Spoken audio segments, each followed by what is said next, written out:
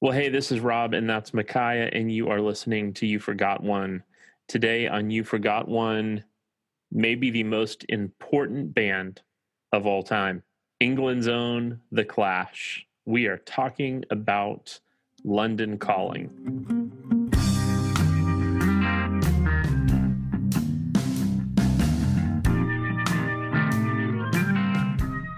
Now, this is going to be a tough episode for us because this is maybe one of Micaiah's favorite albums and certainly one of his favorite bands.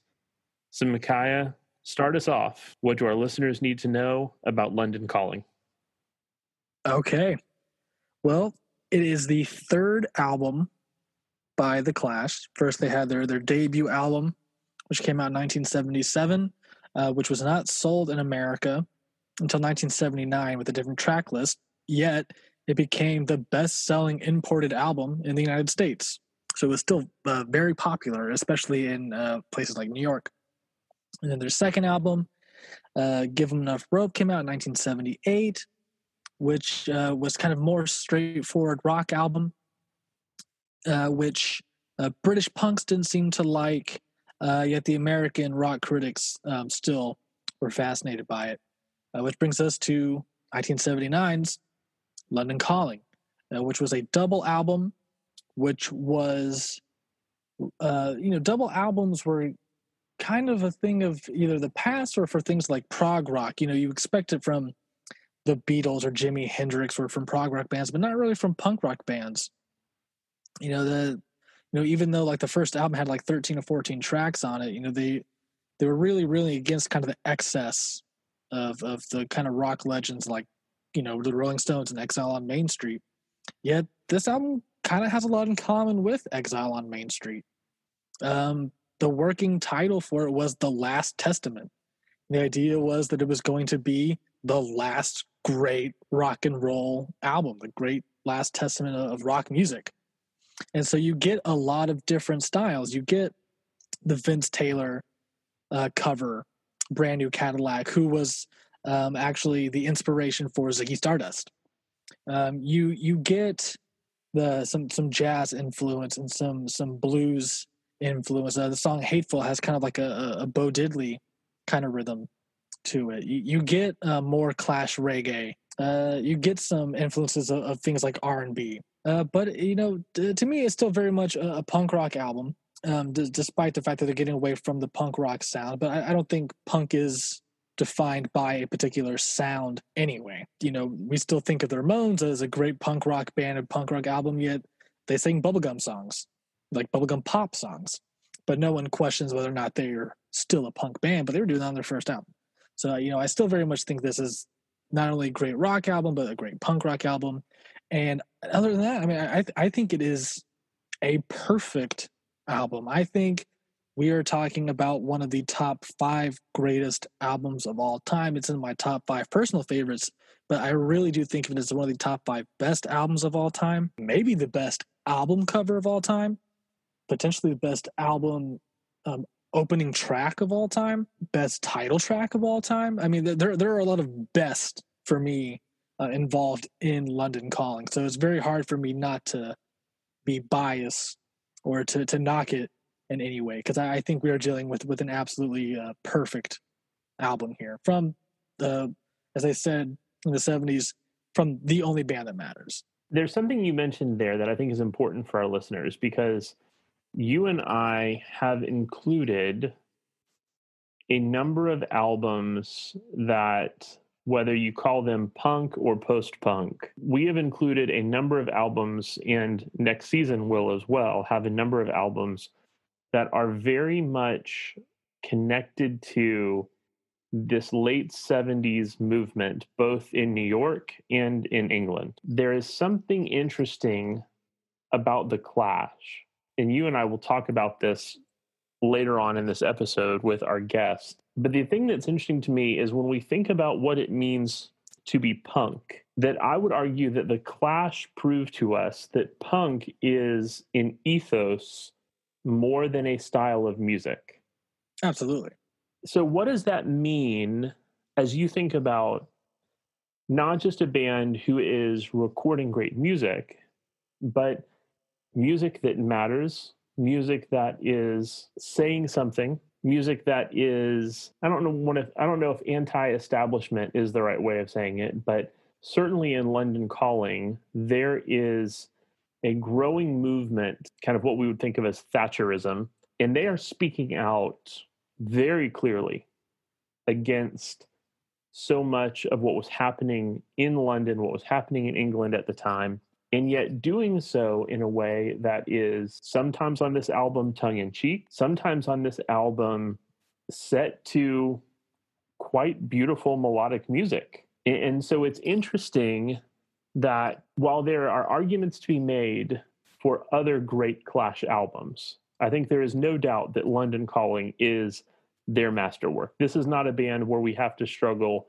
with which album of theirs we're putting on. London Calling is clearly the album for the Clash. I mean, and this is a band who kind of only have 5 proper albums. Because then after this one, it's Sandinista in 1980, and then Combat Rock in 1982. And then there's kind of the album for some of us Clash fans, like the one we don't speak of, Cut the Crap. Because it didn't have Mick on it, and it's a disaster.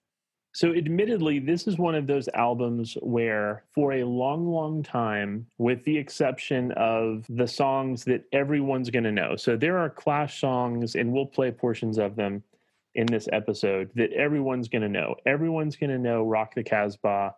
Everyone's going to know Should I Stay or Should I Go? Everyone's going to know London Calling. My hope would be that most people know Train in Vain. There are songs by The Clash that even non-Clash fans will be familiar with. If you're fans of rock music, if you're fans of popular music, there are popular Clash songs that have done very well. And there are other Clash songs that have been sampled in hip-hop. Straight to Hell from Combat Rock became the sample used for Paper Planes by MIA.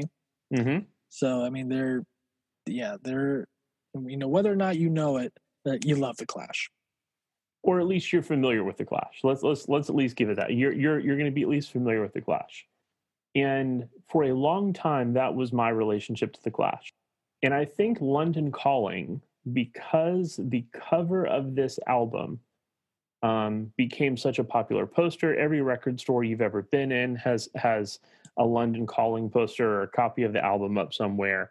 Yes. It is ubiquitous if you are a vinyl collector, if you are a fan of music. And so I was admittedly probably in college before I really purchased this album and really got into it. I don't think I was fully prepared for all that this album has. Because I, again, like most people, familiar with London Calling, the song, not the whole album. And there was a video game that was really popular around the time that I was starting college that had Train in Vain as one of the songs in the soundtrack for the video game. And so that became, and still is to this day, probably one of my 2 or 3 favorite songs by The Clash. Yeah, it's undeniable. It's great. It's a great song, great song. I was not prepared for how good an album like this is from start to finish, considering the only songs I knew on it were the opening and closing songs. Right. And this is a double LP album. This is 2 records for the price of 1, which was a big deal for them. They I mean, again, part of that punk ethos, they demanded their record label essentially take a loss in order to release this. And if you think that's a big deal, wait until we talk about Sandinista. They released London Calling, and this album is just good start to finish. There are strong points and there are weaker points, but there is nothing on London Calling where you go, yeah, that's a bad track. I think it's this. I said it was the best in a bunch of different categories, but the one I didn't mention was best double LP. Also, I think it's probably the strongest. I think it's this and Blonde on Blonde. Yeah, because I mean, for an album to be that long, there are a lot of double LPs. Are just like, I can really do without like side 3 of this one or something. You know what I mean? Like but it never like really slows down. It has no weaknesses. Well, let's talk about all of the ways that it has been appraised since its UK release in December of 1979 and American release in January of 1980. Tell us a little bit about where it appears on various lists. Kind of famously, it was voted at the end of the 80s by Rolling Stone to be the best album of the 80s. And there's a story that's told about Rolling Stone calling up Joe Strummer and be like, oh, we're calling, this, London Calling the best album of the 80s. Like, what do you think? And he was just like, I thought that came out in 1979, which is true. But in America, they got it in 1980 in January. And then by December, they got Sandinista, the triple album. So they essentially got, Americans got 5 Clash LPs. albums in 1980. It really was the year that they took over. So according to Acclaimed Music, London Calling is the 6th most highly ranked record on critics' list of the all-time greatest albums. So Acclaimed Music basically compiles all of the list of all-time greatest albums and kind of puts it in one in what albums appear on the most. And so London Calling appears on the most lists and is the 6th most highly ranked record on critics' list of all-time greatest albums. In 1989, as you said, Rolling Stone ranked it the best album of the 80s. In 1994, Colin Larkin's all-time top 1,000 albums ranked it the 2nd greatest punk album of all time. It was voted number 37 on the all-time 1,000 albums. In 1999, Q Magazine named London Calling the 4th greatest British album of all time and wrote, I love this quote, "It is the best Clash album and therefore among the very best albums ever to be recorded." I dig it. The magazine later ranked it 20th on its list of the 100 greatest albums of all time. It has been ranked as the 6th greatest album on the 1970s by NME, 2nd best in a similar list by Pitchfork. In 2003, Rolling Stone ranked it number 8 on their original 500 greatest albums of all time list, maintaining it at number 8 in 2012, but it dropped to number 16 in the 2020 revision, but still a top 20 album on that list. Just behind Public Enemy's It Takes a Nation of Millions to Hold Us Back. That's a good one to be behind. And Public Enemy, when they approached Chuck D, they pitched the idea of Public Enemy as saying, hey, we want to be the hip-hop equivalent of The Clash. So it is interesting that they sit right next to each other now on the updated Rolling Stone 500. And Enemy's 500, and I expected this from them. On their 500 albums, they have London Calling at 39. And then Nevermind the Bollocks, here's the Sex Pistols at 38. Which is interesting. I think Britain has a complicated relationship with the Clash, especially by that point. Just because the Clash loved America, and so the fact that they toured America and stayed in America for a long time, and then by Sandinista recorded in America, I think that Britain felt a little slighted, a little bitter about that. But there was the punk rock guard anyway. When they signed to a major label, they went, "Oh, the Clash isn't punk rock anymore." All these kinds of rules for what punk rock should be, shouldn't be, what it is, what it isn't, and the Clash never really, after 1977, matched up to what some people thought punk rock should and shouldn't be, and they said, "Well, that's really not what our idea of punk rock is anyway. So we're just going to do our thing," and they certainly did that throughout their entire career. Which is a short one, by the way. We haven't even talked about that. But, for talking about one of the greatest bands of all time who put out some of the greatest albums of all time, there were a few of them, and in a very short amount of time. If you're really only looking at Strummer Jones writing together, you're talking 7 years. So 5 albums in 7 years. Yeah. From album release, it's from 77 to 82. And from the time they're playing together, it's like 76 to 83. Yeah. So, it is a brief amount of time to just show up. Just really revolutionize music. And yeah, and for our listeners who, again, you're used to hearing us talk about, like in our Beatles episode, we talked about here's a band that essentially releases, 13 albums over 10 years. But this is the thing you need to remember. Sandinista is a 3 LP album. London Calling is a 2 LP album. Right. So if you're doing it by total number of LPs, you're really looking at a band that is releasing more than an LP a year from the time they start playing together until essentially Mick leaves the band. Right, because they release the debut album, the follow-up, and in 1979, in America, they get a different version of the self-titled album with like half of the track lists have changed, and also it comes with a 45, 2 extra songs. And in 1980, we've already talked about how in America they would have gotten London Calling and Sandinista from January to December, but in there they also released the Black Market Clash 10-inch like EP, and still more singles like Bank Robber, which became a huge hit in England. I mean, so they're constantly releasing singles and 10-inch records and different versions. There, I mean, so like that. I mean, there is a great output from that. I mean, they are really working nonstop in that short period of time, and I guess I don't know. I guess they just burn out. I mean, they had the career of a band, that had been around. I mean, they basically had all the Rolling Stones career or something in a matter of 7 years. Well, listener, we're going to take a break and we're going to let you hear from this week's Independent Record Store of the Week. We're going to be talking about our favorite record store in Cleveland, Ohio. And then you're going to hear from today's sponsor. And then we'll be back with our guest, the author of Stealing All Transmissions, Randal Doane.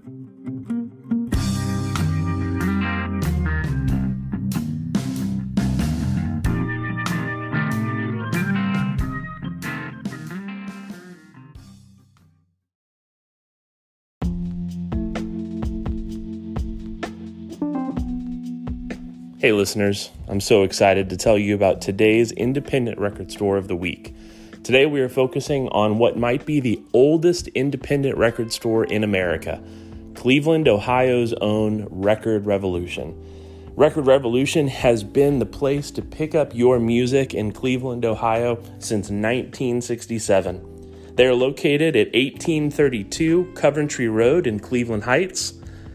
They are available 7 days a week at 216-321-7661. And we would encourage you to check out their Facebook page, Record Revolution, or you can reach them online at recordrevcoventry.com. That's recordrevcoventry.com.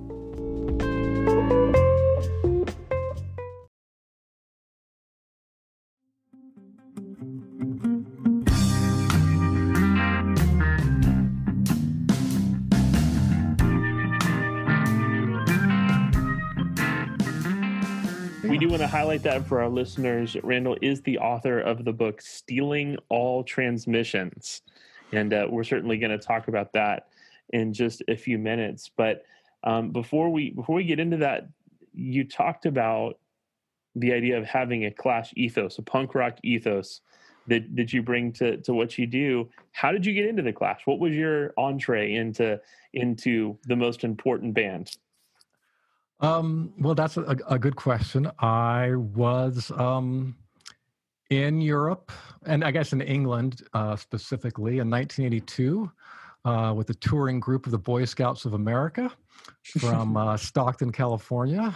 And my host family, there were 2 boys, and Paul was the elder of the 2, and he sent me home with a mixtape that opened with The Clash with London Calling and included all sorts of things that I had never heard on the radio growing up in Sacramento and Stockton, California, from, Kid Creole and the Coconuts to Madness, the Specials, Selector, Body Snatchers, The Damned. I mean, all sorts of stuff that I just hadn't heard before. So as I I guess grew into that. I grew out of the Boy Scouts, and it wasn't long after I got home and sort of started taking, I guess, either post-punk or mod aesthetic and ethos that it didn't really fit with the top-down order of the Boy Scouts, as you might imagine. So how old were you when you went on this trip?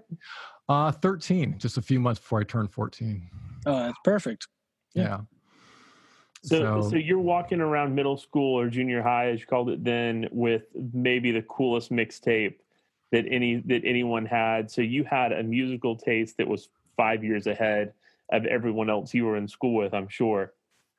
It was at least a couple of years. Now, again, this was just a few months after the release of Combat Rock, but the singles hadn't hit the radio yet. So, the Clash were obviously international stars by that point, but most of those other bands, they had almost zero airplay outside of, New York, LA, San Francisco, and a few college stations, I figure.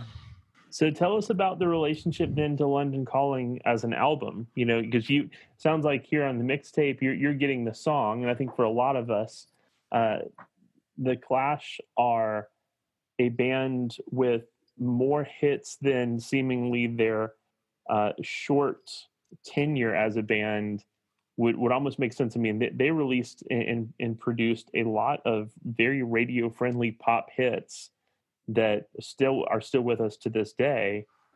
But London Calling as a double LP is so much more than that title track. So tell us a little bit about your relationship to the album as a whole. Well, it was actually kind of a strange thing considering where we are now with my being the author of the first and I think really only American history of the Clash. But as much as I use that mixtape and Rolling Stone's top 100 albums of the last 20 years, which came out in 87, it's kind of like my buying list. It took me a while to get to London Calling. I actually didn't pick up the whole album until I think it was the fall of 87. And that, along with the Echo and the Bunnymen EP that came out at the time with Never Stop and Back of Love and a few other songs, that fit perfectly on a 90-minute Maxell. And I wore that thing brittle and thin. That thing was just like the only cassette I've actually worn out. So, I listened to it all the time back in the day. It took me a while to get to Sandinista after that. I mean, it's kind of a, big sprawling, brilliant mess. But I think for me, it's always been London Calling and the first album when it comes to the Clash. So. Mm-hmm. Yeah, like you, I heard the Clash for the first time I was 13. Okay. And somebody gifted me the first album on CD. And I mean, literally just like, first I was bummed because I thought the first album had I Fought the Law on it. But then I didn't realize that's the American release. And what I have is the UK release. And I was like, well, I'll just have to get over not having the one song that I knew. And then Jenny Jones came on. I was like, okay, this, like, it was weird to be in a moment where like, oh, my life is changing right now.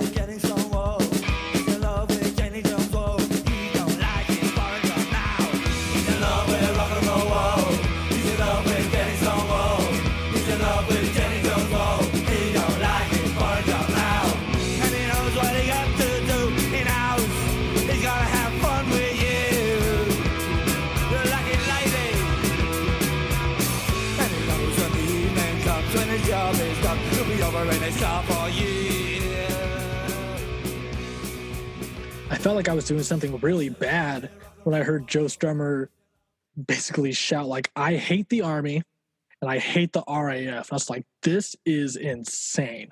I was like in post 9/11 America, I was like, they're going to find out I'm listening to this and they're going to come get me. So tell us about the impetus of writing this book. Because I mean, again, it's a unique look at this band, and it is a very American look at this band. So what was the impetus behind it, and how did that come together, and what was that process like? So Rob, my background is in sociology. I did do my graduate studies in sociology, and it's always been on the culture and music side of things. So so my wife and I get married in the summer of 2001, and we're putting together the playlist for the wedding. And of course, this is right in the height of Napster, right? And she actually teaches music. She's a music professor. And so we knew like no DJ could do what we wanted to do. So like, we're going to do it ourselves, right? And so in searching on Napster, or maybe it was WinMX, I can't remember, I came across this track that was titled Clash, Palladium, NYC, WNEW, September 21, 1979. It was like 66 minutes long. I'm like, oh, okay. So it's a bootleg from September 79. Interesting. And I downloaded it. I listened to it a few times. And I was like, well, I just love what Bill Price did as the engineer, right? I mean, he's so amazing on London Calling. And this was the tour just before London Calling came out. So a lot of the same songs. And yeah, I'm just a studio music kind of guy. There aren't that many live albums that I'll listen to. But then a few years went by, and I started thinking about the title of this track. So I just left it, on my hard drive. And I'm thinking, okay, the Clash are playing the Palladium, which seats 3,000. All right. And other bands, of the Clash caliber coming to the US for the first time played the Bottom Line, which seats 400. That's the corporate choice. That's where all the music biz people will come. So, and in fact, there were 2 nights. They played back-to-back nights at the Palladium. So we're talking like 6,000 tickets, right? And there's this live simulcast on WNEW, which is the last freeform rock station in New York, basically. And there were 2 rules for freeform at that point: no punk and no disco. And I also knew that September 21st date was the date that printed on the back of the London Calling album, that Paul Simonon smashed his bass, which of course ends up as the greatest rock photo of all time. And so the question becomes, who had the chutzpah to think they could sell 6,000 tickets to see the Clash in New York when they had absolutely no support from Epic Records for this tour? And so I knew there had to be a good story there. And yeah, I kicked it off by contacting Richard Neer, who was at WNEW at the time, and then he now does sports radio for New York Giants and other stuff. And I emailed him, and then 2 weeks later, I emailed him again, because that was how long you let people, drift without responding then. I mean, it seems like an eternity now, right? And he picked up the phone and called me like 20 minutes later. I didn't have any of my questions ready or anything. And he just told some amazing stories and told me who else to call. And then things got rolling from there. So, yeah, that was the impetus for the book. So are there any stories he told you on that call that ended up not making the book? Is there anything that kind of stands out to you that you wish, I wish I had included that in the book? Are there any stories that you could share with us that maybe that weren't a good fit for that book? That's a really good question. And one of the things I've been thinking about is the last time Joe and Mick play together, just like a month before Joe dies. And I understand it's the Acton concert, if I have this correct. This is November 15th, I think. And Mick is in the audience for Joe Strummer and the Mescaleros. This is 2002. And he plays bank robber. And Mick just says, okay, I got to get up on stage. Okay. So they get up on stage, and I just went back and listened to the audio today, and there doesn't seem to be any real communication between Joe and Mick as to what's going to be the next song. But Joe is just shouting, key of A, key of A. And then they launch into White Riot, and then they do London's Burning. Well, that's kind of significant for Joe and Mick's relationship, as you may know, because in January of 80, just before they came back to the US for the 3rd tour, Mick decides not to go out for the encore for White Riot.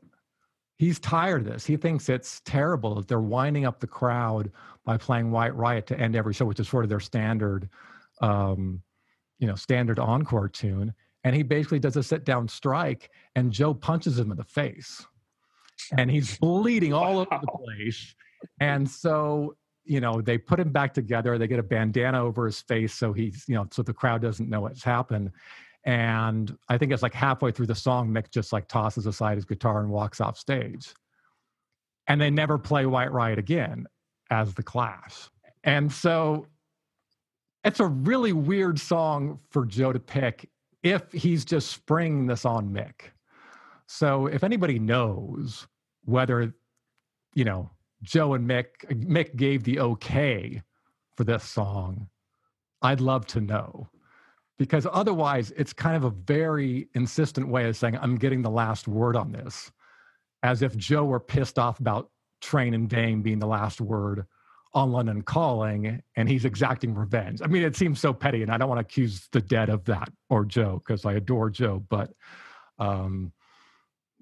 yeah, he is a complicated character. And as much as Mick Jones was a diva and a very difficult person to be in a band with, I don't think it was a walk in the park working with Joe Strummer either. So, no, they're all workaholics, and Mick loved his spliffs, and yeah, definitely a very strange dynamic duo, but effective nonetheless.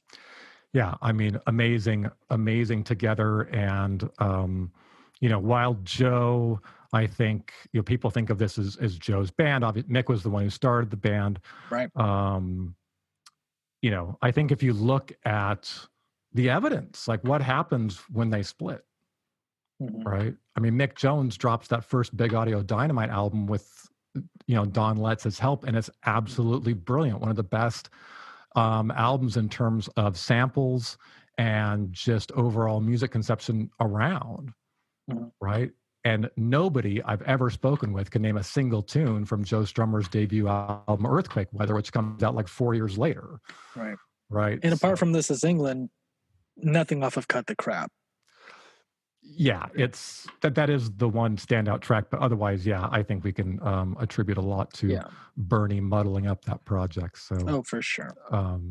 Which is a name that hasn't come up yet, but we might have to get into Bernie Rhodes at some point. We'll definitely get into that when we start talking about this album, because this London Calling's actually free of Bernie Rhodes. Well, let's talk about one more thing I want to make sure that we cover about the book. There is such a focus on the importance of radio in this book. So help us understand a little bit of that. And especially for our listeners, many of whom, again, this is going to be an album that came out 10, 20 years before they were born. Help our listeners understand the role radio played and what it meant for a band, for a punk band, to take over radio the way that the Clash did, and really open up the doors for so much music that would come after it. And not only radio, but if you could also touch on, because these kind of go hand in hand, rock criticism and rock journalism at the time as well, the significance of that. Well, yeah, that's definitely the core of the book was, what it means to have gatekeepers, what it means to have cultural intermediaries that can help you sort out, dare I say, the wheat from the chaff, right? And the Clash had their proselytizers, especially in New York City, and one of those was Wayne Forte. He's the one who contacts Caroline Coon ahead of time and say, hey, I want to bring the Clash to the U.S., and he's not going to try to own the whole country, right? They're just going to hit the big theaters. They're going to hit Berkeley Community Theater and Santa Monica Auditorium, and then actually they skipped Chicago and Cleveland. Cleveland's there on that first tour, so that's kind of a nice point of pride. But yeah, a lot of 3,000-seat arenas, and largely driven, I think, by the fact that there were journalists in those cities that supported the Clash. And I focus on New York in particular, of course. And, there was Robert Christgau with the Village Voice, and he was a Clash nut. And the other thing the Clash had on their side at that point in New York was Bleecker Bob's. And while Epic had decided that the debut album was too noisy for American radio, that didn't stop Bleecker Bob from bringing all these imports over, right? And so journalists and DJs and other folks were picking up stuff on trips to England, and of course, and Bleecker Bob's was massive in that role. And yeah, that's what I mean. Wayne Forte just called up, he to get the pulse of what was happening in New York. He called up Bob at Bleecker Bob's and says, "Clash, what do you know?" And he says, "I've sold 3,000 or what was it, something like 1,000 import LPs, and at premium prices, of course." And so Wayne knew, gosh, if there's if Bleecker Bob can sell 1,000 LPs, then I know every single one of those people is going to come to this show and they're going to bring 2 or 3 friends. So that's in part, that was his, I guess, field research or test marketing. But yeah, so the DJs, especially in the freeform era, they could play what they wanted, right? I am what I play. Was sort of the ethos for DJs at WNEW and WPLGA, a little less so, WLIR from Long Island, and then of course WPIX, which is where Meg Griffin, who's still on Sirius XM radio, really gets a foothold on what's happening. And it's an amazing time where DJs really had agency and could really shape audiences in a way that I think they just can't anymore. Everything's so I'm not going to say can't. I mean, there have been some pretty interesting things that happened that people weren't predicting, but yeah, it was a magical moment for being in that part of the industry. London calling to the faraway towns. Now war is declared and battle come down. London calling to the underworld. Come out of the cupboard, you boys and girls. London calling, now don't look to us. Phony Beatlemania has bitten the dust. London calling, see we ain't got no swing except for the rain and the crunch of thing. The ice age is coming, the sun's zooming in. Meltdown expected, the wheat is going thin. Engines stop running, but I have no fear, 'cause London is drowning and I live by the river to the imitation zone. Forget it, brother, you can go it alone. London calling to the zombies of death. Your book also gets into the cover, right? So you've already mentioned it's the greatest, photo in rock history.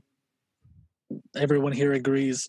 So, and I think the subtitle, Stealing All Transmissions, The Secret History of the Clash. The part of that is, their success being dependent on, radio and rock criticism, but also behind the photograph as well. I think we can all have a discussion about what makes this photograph so great, why we all love it so much.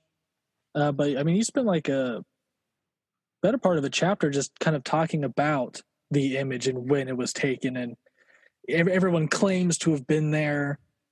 So you do a good bit to kind of separate like the mythology and like the legitimate like history and reality of like what's behind this image. So Penny Smith, who was pretty much the official photographer for the Clash, I think she and Bob Gruen have probably done the best work on the Clash.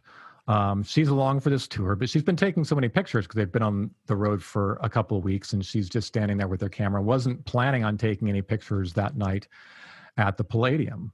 And she's standing alongside Baker, the backline roadie, for the Clash, and the show is wrapping up, but Paul looks like he's doing something funny, Penny says. And so she lifts up her camera, and all of a sudden, Paul is swinging his Fender Precision bass like an axe, and it's shot with a wide-angle lens, so it looks like it's farther away, but it's about 6 feet from where Penny and the Baker were standing. And she's close enough, right, to where she has to, like, back up.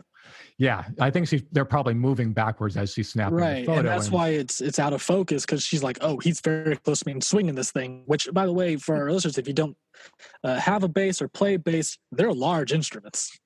So when they come swinging, you want to get out of the way. Yeah, and absolutely. And she certainly didn't have time to focus, right? So I think that was a big part of it too. But there are some really lovely analyses online just in terms of, the composition, in terms of where the diagonal lines fall and the lighting and everything else. And it's a pretty amazing photo. The thing about the dating of the photo is that Penny then shows Joe the proof sheets about a month later, and he or she asks Joe, what night did this happen? And he just, blurts out the 21st of September. I mean, he doesn't know, right? He's just, I'm not going to say he's bluffing. He just doesn't want to think about it that hard. And so in the process of getting the book out, I end up encountering these guys online who are absolutely certain this did not happen on the 21st. It happened actually on the 20th. So those were a Thursday and Friday night. And so I started cross-checking my sources. As you know, the Baker wrote the foreword to the book, and he was also thinking, how would that happen? Like, if something were to be pissing Paul off the first night, we would have fixed it the second night. We wouldn't have let that happen again. Mm-hmm. And there are all sorts of weird, the stories have changed over the years. Some thought that the press were occupying the front seats and they weren't standing up and cheering loud enough, or that in a Penny Smith book, Joe quips, Paul doesn't like roto sound or something like this.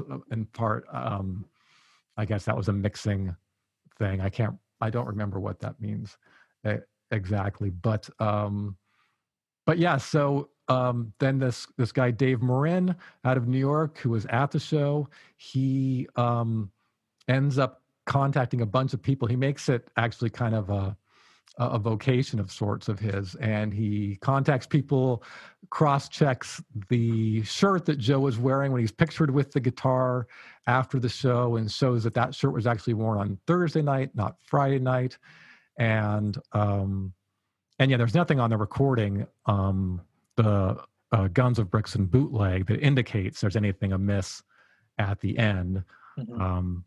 I think Mick Jones has some choice words for Richard Neer, just from an anti-corporate perspective or something, as he passes by the soundboard that night. But not much more than that is happening at the end. So, the date, it's not that important. It's just that given where Paul was standing on the stage, and the fact that the Baker and Johnny Green set up a really tight stage setup for these guys, because they like to be close to each other, regardless how wide the stage was, that the angle to see Paul smash that bass was probably visible by about, I don't know, I can't imagine many more than 500 seats in the theater, and that many people might have already been heading for the aisles. Mm-hmm. So, yeah, as far as the number of people who witnessed that, besides Penny, I don't know. Let's say the guys in the band also didn't see it, right? As I heard an interview with Mick, he was like, I kind of saw it out of the corner of my eye, but I was busy. Well, the blur behind the body of the bass is I think a woman has jumped up on stage and a bouncer is going for her, and Mick is trying to intercept and cut the bouncer off to spare her from getting roughed up or whatever it might be. So yeah, it's clear that Mick had his back to Paul at this point. I figure Topper's backstage, and I don't know where Joe might be as well, but I don't recall coming across anything that suggested Joe had actually seen this himself. So yeah, it's one of those things. But so we have this iconic photograph. Maybe the greatest cover photo of an album of all time. But then a design element that ultimately graphic designer Ray Lowry, Yep. works on, and essentially copies a typeface and a color design element from another famous album. And again, how appropriate again that this is a photo of a concert in the US, and now they're going to essentially overlay the typeface and the design of the debut Elvis Presley album. Yeah, quite brilliant art direction on his point. And I don't know if it was Cosmo Vinyl or who else said, but for them it represented, the birth of rock and roll, with Elvis Presley sort of, showing his, lifting up his guitar, because he, often played with his left hand pretty high. And then you see sort of Paul Simonon representing the end of that era with the smashing of his Fender bass. So yeah, definitely inspired. And I think it's important that we remember how far rock had strayed from the simplicity and the beauty of that simplicity circa the 70s, right? With prog rock. And yeah, I just heard the Eagles in the supermarket the other day, and I had to come home and, put on the debut album just to cleanse myself of that on a Friday night. But yeah, there was a lot of insipid stuff on the radio, and I have a certain affection for that now, more so than when I was a bit younger. But still, like that, those guys were making something wholly new, and I do think that when you think about the '80s, obviously there's a lot of stuff happening. But if that was a battle, I think punk rock won. I think that the staying power of the music and the influence of the music is way more than the metal bands. Obviously hip hop is huge too. If you want to, you want to consider, I just won't consider those, I guess, so in opposition. Mm-hmm. Right. Because that's one thing people don't think of either, is how intimate punk rock also was with, in England, the reggae and dub scene, and in America with the growing hip hop scene. Well, the Clash tried. With this magical residency at Bonds in May, June '81, and Joe and Mick especially are crazy hip hop fans, and they put, oh my gosh, the list of, the Treacherous Three, Grandmaster Flash, Sugar Hill Gang, even. Yeah, it was crazy, and but those the fans weren't ready for that, and so I can't remember which band it was, if it was Grandmaster Flash or Sugar Hill Gang, but people started to boo them, and Joe came running out on stage and corrected that, which is very similar to what happened when. I think it was the Stranglers, and they were having Steel Pulse or Black Uhuru open up for them. So yeah, there is that fun, dare I say, rebel solidarity between hip hop and punk in the U.S. mostly. Although again, it's I'd say it's probably more UK punks and hip hop than US punks.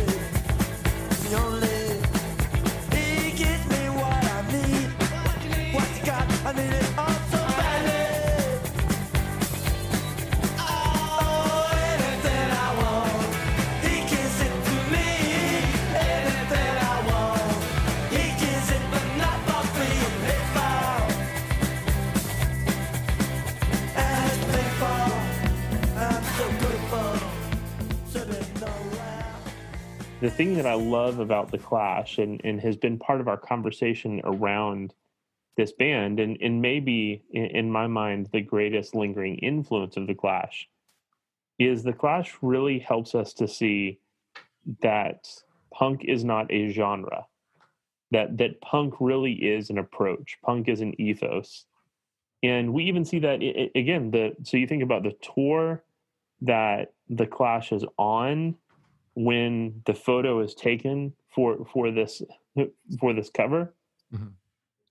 You know, they are touring essentially with blues artists. They are touring consistently with R&B artists. They are you know, going out of the way to make it very very intentional that they are bringing in a very different style of music, and again recognizing that punk is an ethos, not a genre. It is an approach, not a genre. And at this time, you know, 3 years into, you know, 76 and 77, the British side of the punk movement and the American side of the punk movement, to be a band, whether that's coming from Joe directly or coming from the band as a whole, to be a band that is kind of planting the flag and saying, this is what it is to be punk. And on London Calling, maybe the most, certainly the most successful punk album of that 4 or 5 year period in terms of sales, is not, I mean, it is a genre defying album. There are so many different styles of music on this album. So talk to us a little bit about that idea, that what it means for punk in a punk aesthetic, a punk ethos, to move beyond genre. Well, that is a really good question. I think that, you know, we saw what happened with the Ramones, right? I mean, I think because of Johnny, perhaps, I mean, it seems fair to lay this at his responsibility, but they didn't really grow that much, right? The Ramones stayed the Ramones.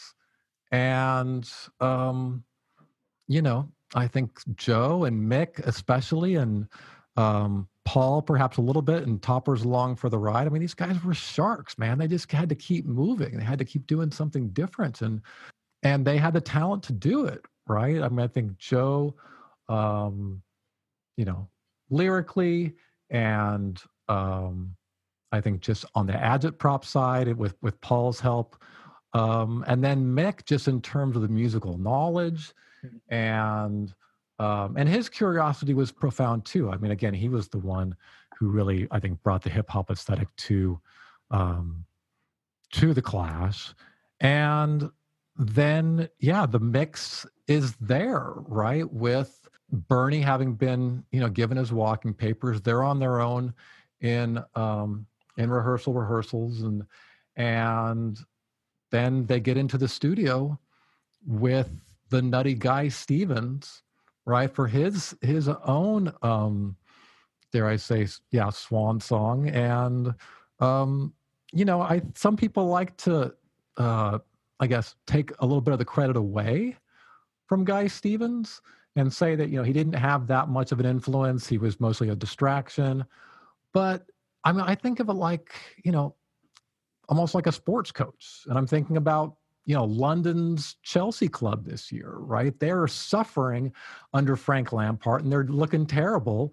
And then Tommy Tuchel takes over and they roll off like 12 games with maybe one loss, right? A coach can make the difference. And, you know, the legend has it that when they did their first track, and Guy Stevens says, "That's it. That's great. That's a take." And Topper says, No. We sped up at the end. And he's like, "It's fine. All rock and roll speeds up." And so it really freed them from the work they had done under Sandy Pearlman, who was a real taskmaster on the previous album, to do kind of what they wanted to do. And so there was, you know, they were on their own. So I think that made a big difference. And then with Guy's help, and of course, Bill Price on the decks, I mean, it was amazing. And Mick obviously had a big role there too. And he was so fastidious in terms of like taking recordings home every single night and listening to them and figuring out what he wanted to do to improve them.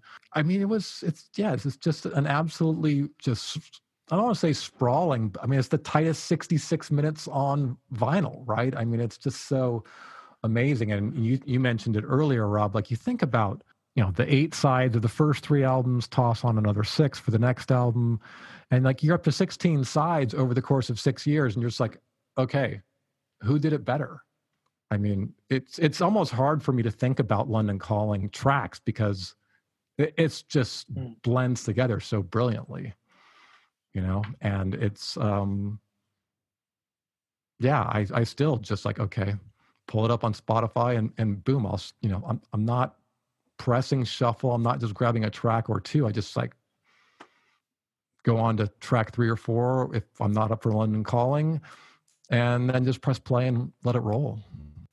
It flows incredibly well together, and in a way that you're not expecting a 19-track album to do so. In one, again, that is that diverse in terms of its influence and in terms of all the different genres you kind of hear creeping in through all these different songs.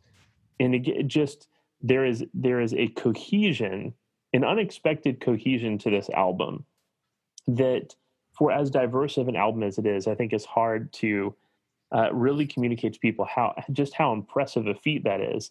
But Micaiah, as someone who listens to this album on vinyl, how does it flow together across the 4 sides? Perfectly. I mean, you're not going to get a bad word about this album from me. But this comes back to something that we've been kind of touching on that I want to say explicitly about, just like the genius of Mick Jones, because the way this album is sequenced is because of Mick Jones. I mean, this is something he worked really hard to try and figure out. And they released recently something called the London Calling Scrapbook, which costs a lot of money. It only has 1 CD. You would think it would also come with the vanilla tapes, which it does not. But anyway, but it has a lot of great handwritten notes from Joe and from Mick. Joe's, a lot of his handwritten lyrics and a lot of Mick just like sequencing the album. There's a lot of notes, him like working really hard. It's like, how do I make like all these songs work together this well? And another thing, the way that their dynamic works, I just want to get this out there really quick, is that for the most part, and there are exceptions to this, but Mick wrote the music and for the most part, and Joe wrote the lyrics. That's kind of how the relationship worked. Mick obviously wrote things like Stay Free and Janie Jones, but for the most part, that was the dynamic. So, I mean, you really can't separate those two. I think Joe's death kind of led to the sanctification of him, and I think that maybe when Mick dies, he may get the same treatment as us looking back and be like, no, he was the genius behind the Clash. But the reason why the album works the way it does, sequence-wise, is because of Mick, and because his kind of LP consciousness and double LP consciousness. So, making a great album, making this a work of art. He went to art school. That's the other thing about these punks is like Paul went to art school. He was painting. He was still is, art, and he still is. Yeah, and so these guys are artists. He wasn't a bassist when they picked him up. He was a fashionable painter who Mick taught to play the bass. So they're very into aesthetics and that kind of stuff, and that's why it works. And on vinyl, it's great. It's fun as a music listener to look at a double P, like, okay, like what's my favorite side? Which side works the best? Which side can get the boot? Whatever. And you're like, man, just like each side, and it's brilliantly sequenced too, because it's disc 1, 5 songs on each side, disc 2, 4 songs on each side with the little treat at the end with Train in Vain. I think that's very intentional. That's a very easy way to consume, a large record like that. Spanish songs in Andalusia, the shooting sides in the days of 39. Oh, please leave the Vendana open. Federico Lorca, dead and gone. Bullet holes in the cemetery wall. The black car, the Guardian of the beer. Spanish bombs on the Costa Rica. I'm flying in on a DC-10 tonight. Spanish bombs, yo te quiero infinito. Yo te quiero, oh my corazón. Spanish bombs, yo te quiero infinito. Yo te quiero, oh my corazón. Spanish weeks in my disco casino. what is it about London Calling that even for a band that is this talented and this successful and does so many things so well, what is it about London Calling that sets it apart? Because this is their masterwork. I mean, this is a peak that stands head and shoulders above anything else they do. So what is it about this album that makes it so unique, so different, so just so much better than what's around it? Well, that's, I think we have to start with Topper Headon. I mean, they have one of the best drummers in rock and roll at that point, you know, and he's in his prime. He's absolutely amazing. They can throw anything at him and he's going to hold it down. And, you know, like just the confidence that Guy Stevens gave Paul Simonon, I think cannot be underestimated, because Paul was the prankster, right? He was the joker. And so I think he, you know, he really thrived in those sessions as a result. And I also think that being on their own, they didn't have someone to sort of, I guess, rebel against, right? It was like, you guys are on your own. You know, what are you made of, right? And that's what Strummer talks about, you know, with the opportunity for us to really show our mettle. And they did. And, you know, they picked fantastic songs to cover. I mean, who else has the guts to put the second track of an album as a cover? I mean, my goodness, right? And in the United States, people aren't going to get it. I think, you know, Vince Taylor, much bigger in the UK. And he is the inspiration for Ziggy Stardust, as you guys may know. And then, of course, you know, the reggae stuff. I mean, it's a totally amazing move in terms of like, yeah, this is going to be an amazing work of art, but we're not afraid to show our roots in this regard, right? I mean, the Beatles, did they cover anything after Beatles for Sale? Right? I think it was all original tunes, basically, from then on, and they sort of set the standard. And the Stones rejected that, and by saying, no, we're the bad boys of rock and roll. We're going to keep showing our roots by doing like, you know, one cover, an album, or what have you. But back to the Clash, yeah, it was. I mean, it was a hell of a team on both sides of the glass. You've got Bill Price, one of the best engineers in the business at that point. You know, he's the guy who puts together Nevermind the Bollocks, among so many other albums. And he, you know, somehow the team is there to keep Guy Stevens nearly under control, right? Yeah, they lost a piano because he poured a bottle of wine on it, but you know, that's a small price to pay for an album like London Calling. A Steinway piano, not just any piano. I mean, that's right. It was a nice piano. For Joe, I'm just thinking about his relationship with Bernie, which was a really complicated one, and I'm not sure I have much insight on that relationship. But yeah, you know, Guy Stevens throws the biography of Montgomery Clift at him and says, "Okay, write a song," right? And so all of a sudden, he's freed of Bernie's edict of write about stuff that matters. Right? It's like, who cares about Montgomery Clift at this point, right? It's just a fun thing to do. And you can hear that like on every song, how much fun they're having together. And even on Guns of Brixton, which is perhaps, you know, the darkest tune on the album. When they kick at your front door, how you gonna come? With your hands on your head or on the trigger of your gun? When the law break in, how you gonna go? Shot down on the pavement or waiting in Deadpool? You can crush us, you can bruise us, but you'll have to answer to.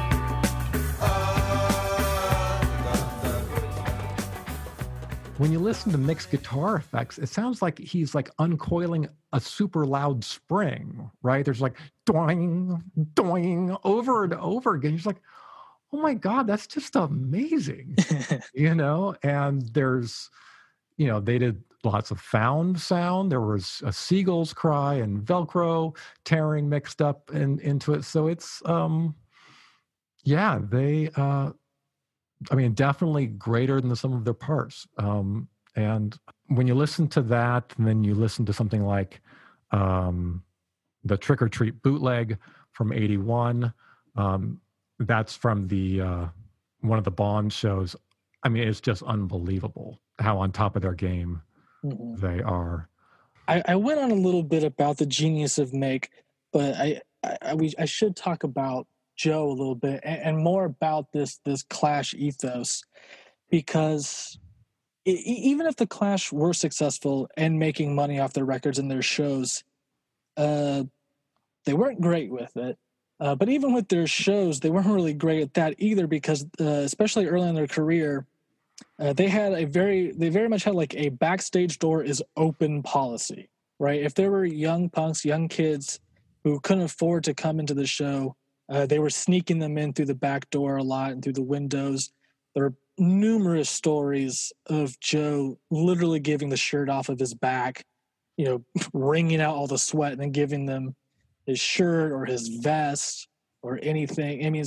There's a great generosity, during a time when it's all about rock stars, great big rock stars, and this was a band that was very much anti rock star. It was not about that, or at least a rock star, and that it meant living in a big mansion, making millions of dollars, and just living off of those kind of excesses of the 70s. Certainly they and that's the great tension of the band also, is they wanted to be the biggest rock band in the world, but they didn't want to be the Eagles or ELO or whatever, So that was the tension. That's probably, ultimately, I guess what a lot of people say, like, brought them down, by combat. Well, that's where a lot of the Bernie, coming back to Bernie Rhodes, is they don't have him for London Calling, which liberates them. And they don't have him for Sandinista either. And they don't have a Guy Stevens for Sandinista either.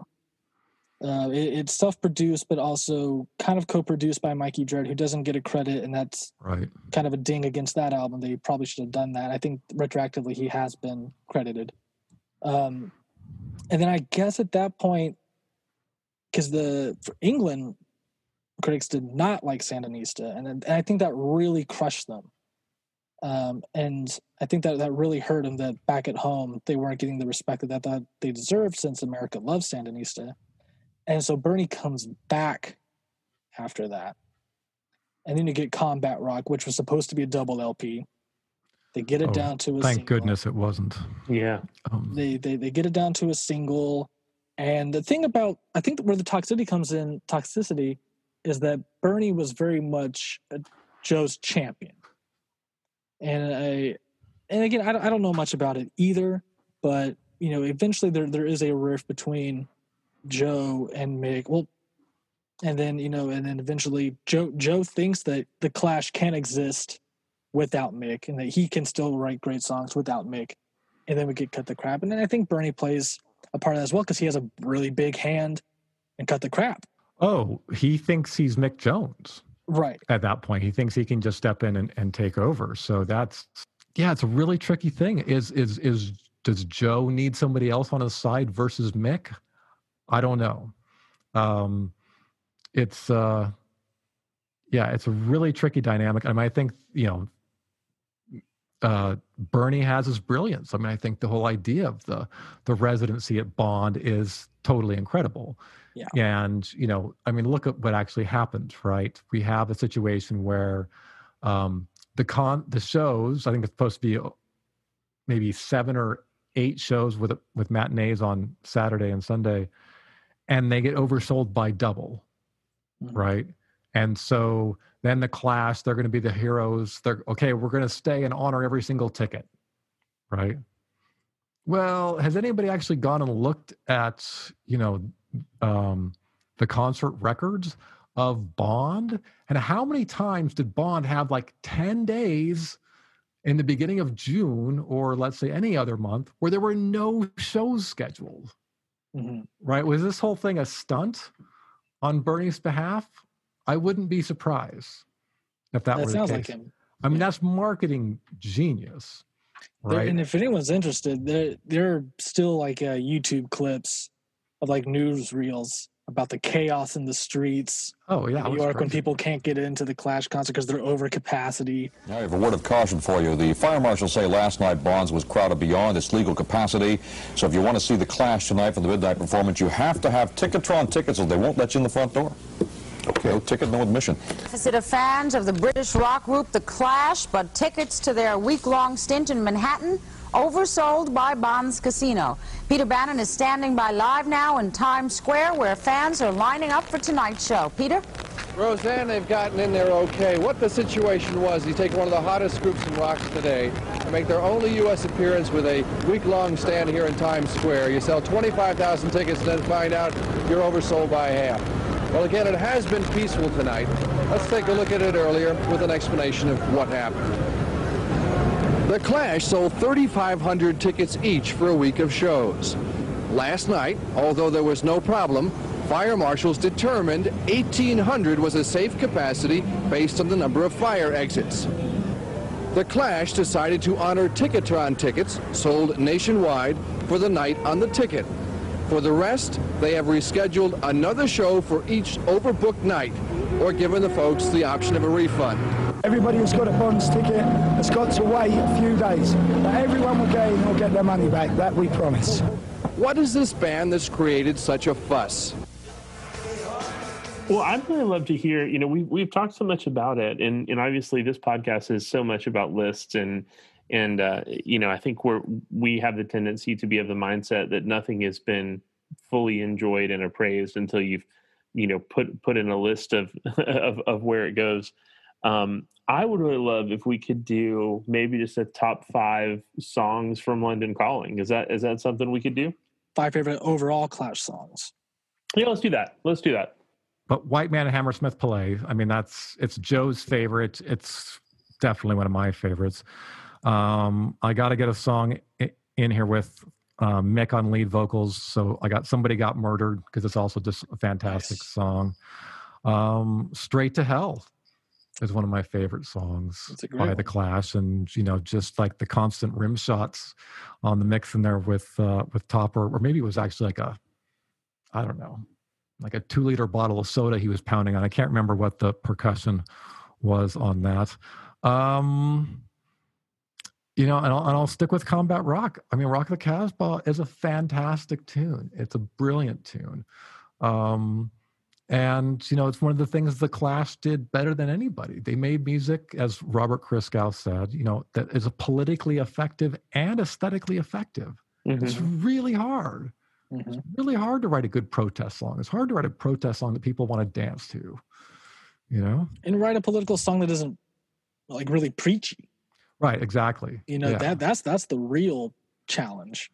Yeah, and, he did a little bit maybe, it's subtle enough that these guys who were, bombing Iraq in 2001 were playing Rock the Casbah in their jets. So, I mean, it's anyway, let's. That was pretty heartbreaking. Yeah, and that's something that they dealt with in the beginning, though, because even with Wyatt Riot, the skinhead National Front people, it's like, all right, white supremacy. And he's like, no, you've misunderstood this song entirely.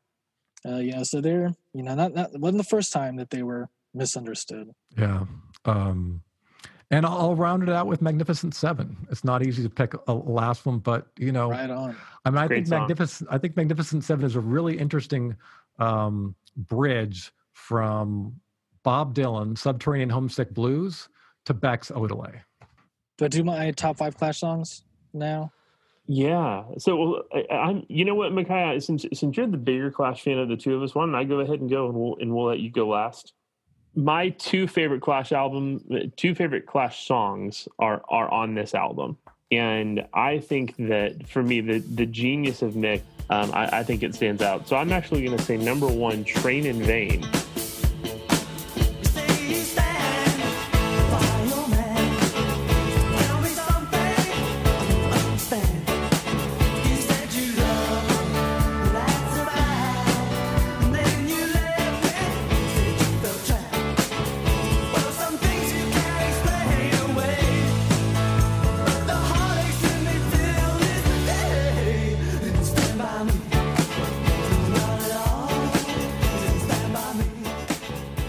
favorite Clash song, followed by London Calling. White Man and Hammersmith play Rock the Casbah in Police on My Back. Oh, very good. Very A cover. good. You know, that little opening riff on Train in Vain, it's totally fantastic. Yeah, just 2 notes. It's absolute perfection. Yeah. And live, there's just so much reverb on it. Oh, yeah. It's yeah, wonderful. Man. Mick loved his effects pedals. Well, no Mick, doubt. I mean, Mick would just, wouldn't go on until he had his spliffs and then would just crank that reverb up. And that all comes from the Jamaican and dub music too, and all the toasting and stuff. I mean, it all makes sense. All right, so my top 5. I made rules for myself. I didn't want to do. At first, I was going to do just like my favorite song from the 5 studio albums, but then that didn't seem right. But I didn't want to repeat albums though, just because I'm limiting myself to 5. Otherwise, I would definitely have some of the ones that you guys are talking about. Number 1, London Calling is just okay. London Calling is just one of those amazing things. Where it's like I've heard this countless times, and it's probably one of the most famous songs of all time.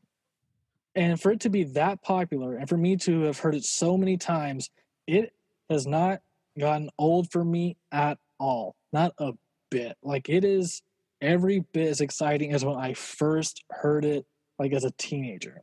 And that is impressive to me. Number 2 for me, Washington Bullets from Sandinista. Probably the punk song with the most marimba on it.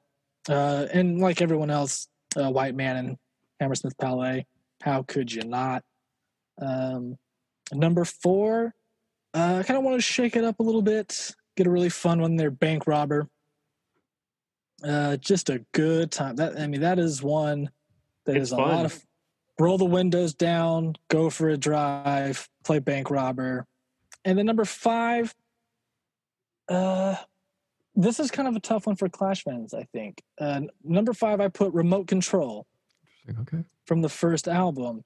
And for me, it's one of those things where when I hear Remote Control, it's still, every time I hear it still, I've listened to the song many, many times, it always reminds me of when I was 13. I heard this album for the first time. It's just like, I mean, not a lot of bands, not a lot of albums, not a lot of songs, have like changed, like actually changed my life. And Remote Control reminds me of listening to that album, and it just really genuinely changed my life. And so I have that same kind of feeling. It's not even nostalgia. I mean, like it's something beyond that. Truthfully.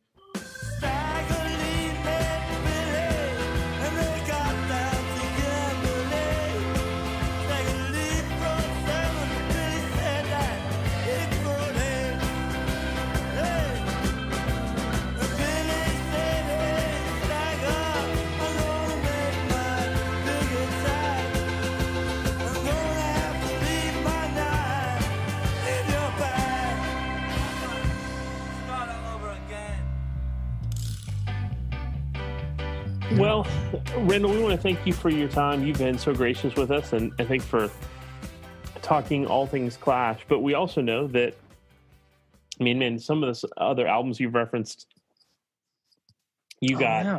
I mean, Echo and the Bunnymen, the special. I mean, there's a bunch of great music that obviously you've been connected to, and the whole theme of this podcast is really around the idea of us developing a list of what we believe are the greatest albums of all time, with a very particular rule, which is that an artist can only have one album. And that was kind of our way.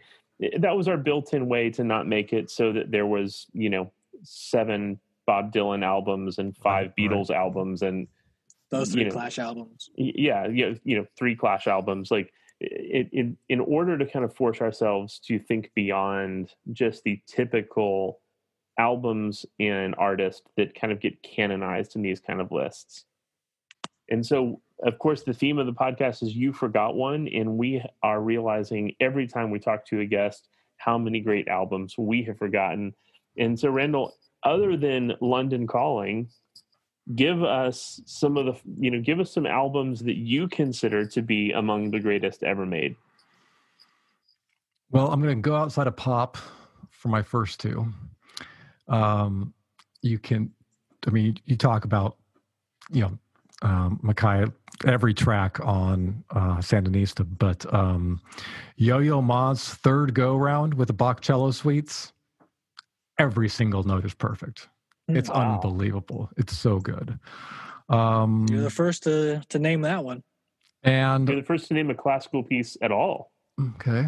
Wow. Okay. Yeah, it's amazing. Even comparing like his previous take on it versus this one, you can just hear so much difference. And he promises this is the last time he'll record those, but it's good. And I mean, talk about another group at the top of their game, Thelonious Monk for Brilliant Corners. He's got Max Roach on drums, Art Blakey on a couple tracks, Oscar Pettiford trading, bass with Paul Chambers on a couple tracks, and then Sonny Rollins and two other horn players. I mean, that album is just... That's a Murderer's Row for sure.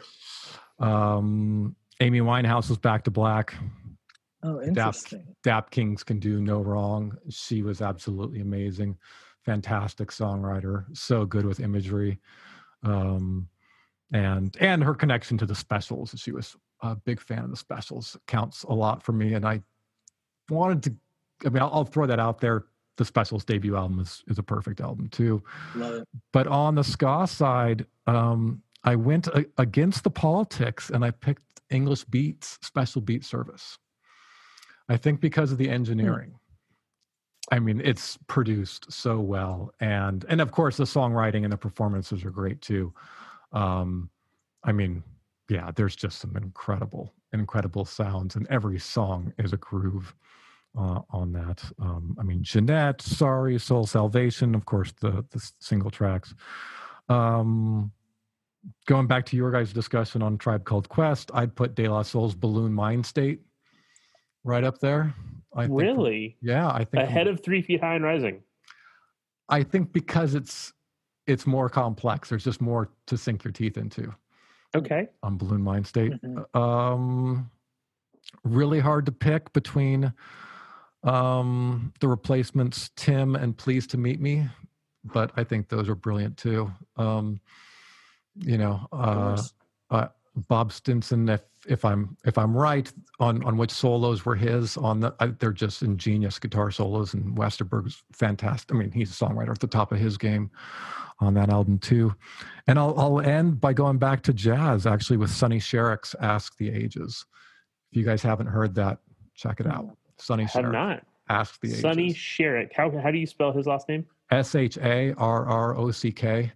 He's got so he's guitarist, and he's got Pharoah Sanders on sax, Sharnette Moffat on bass, and Elvin Jones from Coltrane's quartet on the drums, and Bill Laswell produced one of the greatest drummers. Yeah, Bill Laswell from Island Records fame is the producer on that, and that's a good one. So there's some things to sink your teeth into as well. I think those are all damn fun if you don't know. Randal, we thank you so much for being with us. This has been a treat for us, and we want to obviously encourage our listeners to pick up your book, and I assume that can be found wherever books are sold. Stealing All Transmissions. Is there anything else you got coming up that you're excited about that we can share with our listeners? Or where can we find you on Twitter or? Twitter's probably best, at Randal Doane, RANDALDOANE. And right now I'm working on a project. I'm not sure if it's got legs or not, but I'll keep you guys posted if things come together. And Micaiah, Rob, thanks for having me. It's been a gas, and I look forward to keeping in tune with what you guys are up to. Awesome. You have a good night, sir. All right, take care, guys. Thanks. You too.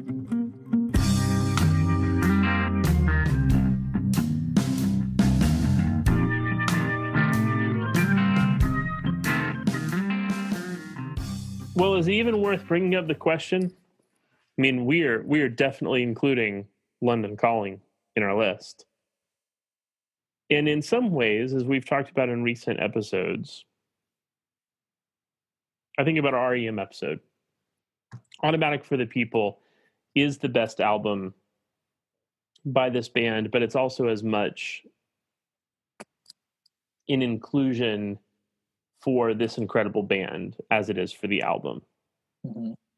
And for as great as London Calling is as an album, it also gets the kind of added bonus of feeling like, how could we not include this album or at least recognize this band? Mm-hmm. But either way, London Calling by The Clash is going on this list. Yeah, and we talked around the time we started this podcast. I think you said something like, I mean, any list that's worth anything, you know, or he said something like, if London Calling is in the top 25 on any list, like, that's just like a list that just doesn't have credibility. Yeah, and that's part of it as well. Is simply going. It's not just this is an album we both love. It's not this is a band that is important. Mm-hmm. It's that, look, this is a 19 song double LP bookended by London Calling, with the exception maybe of Smells Like Teen Spirit, the greatest opening track to an album ever. I mean, there's maybe only 2 or 3 like legitimate contenders to take that throne away from The Clash on this album. Mm-hmm. And bookended by what originally was a hidden track on the album, Mm-hmm. Train in Vain, which becomes the B-side to the American single of London Calling, and really becomes a huge hit in its own right. And yet this is not an album just bookended by these 2 hits. There is not a missed beat. There's not a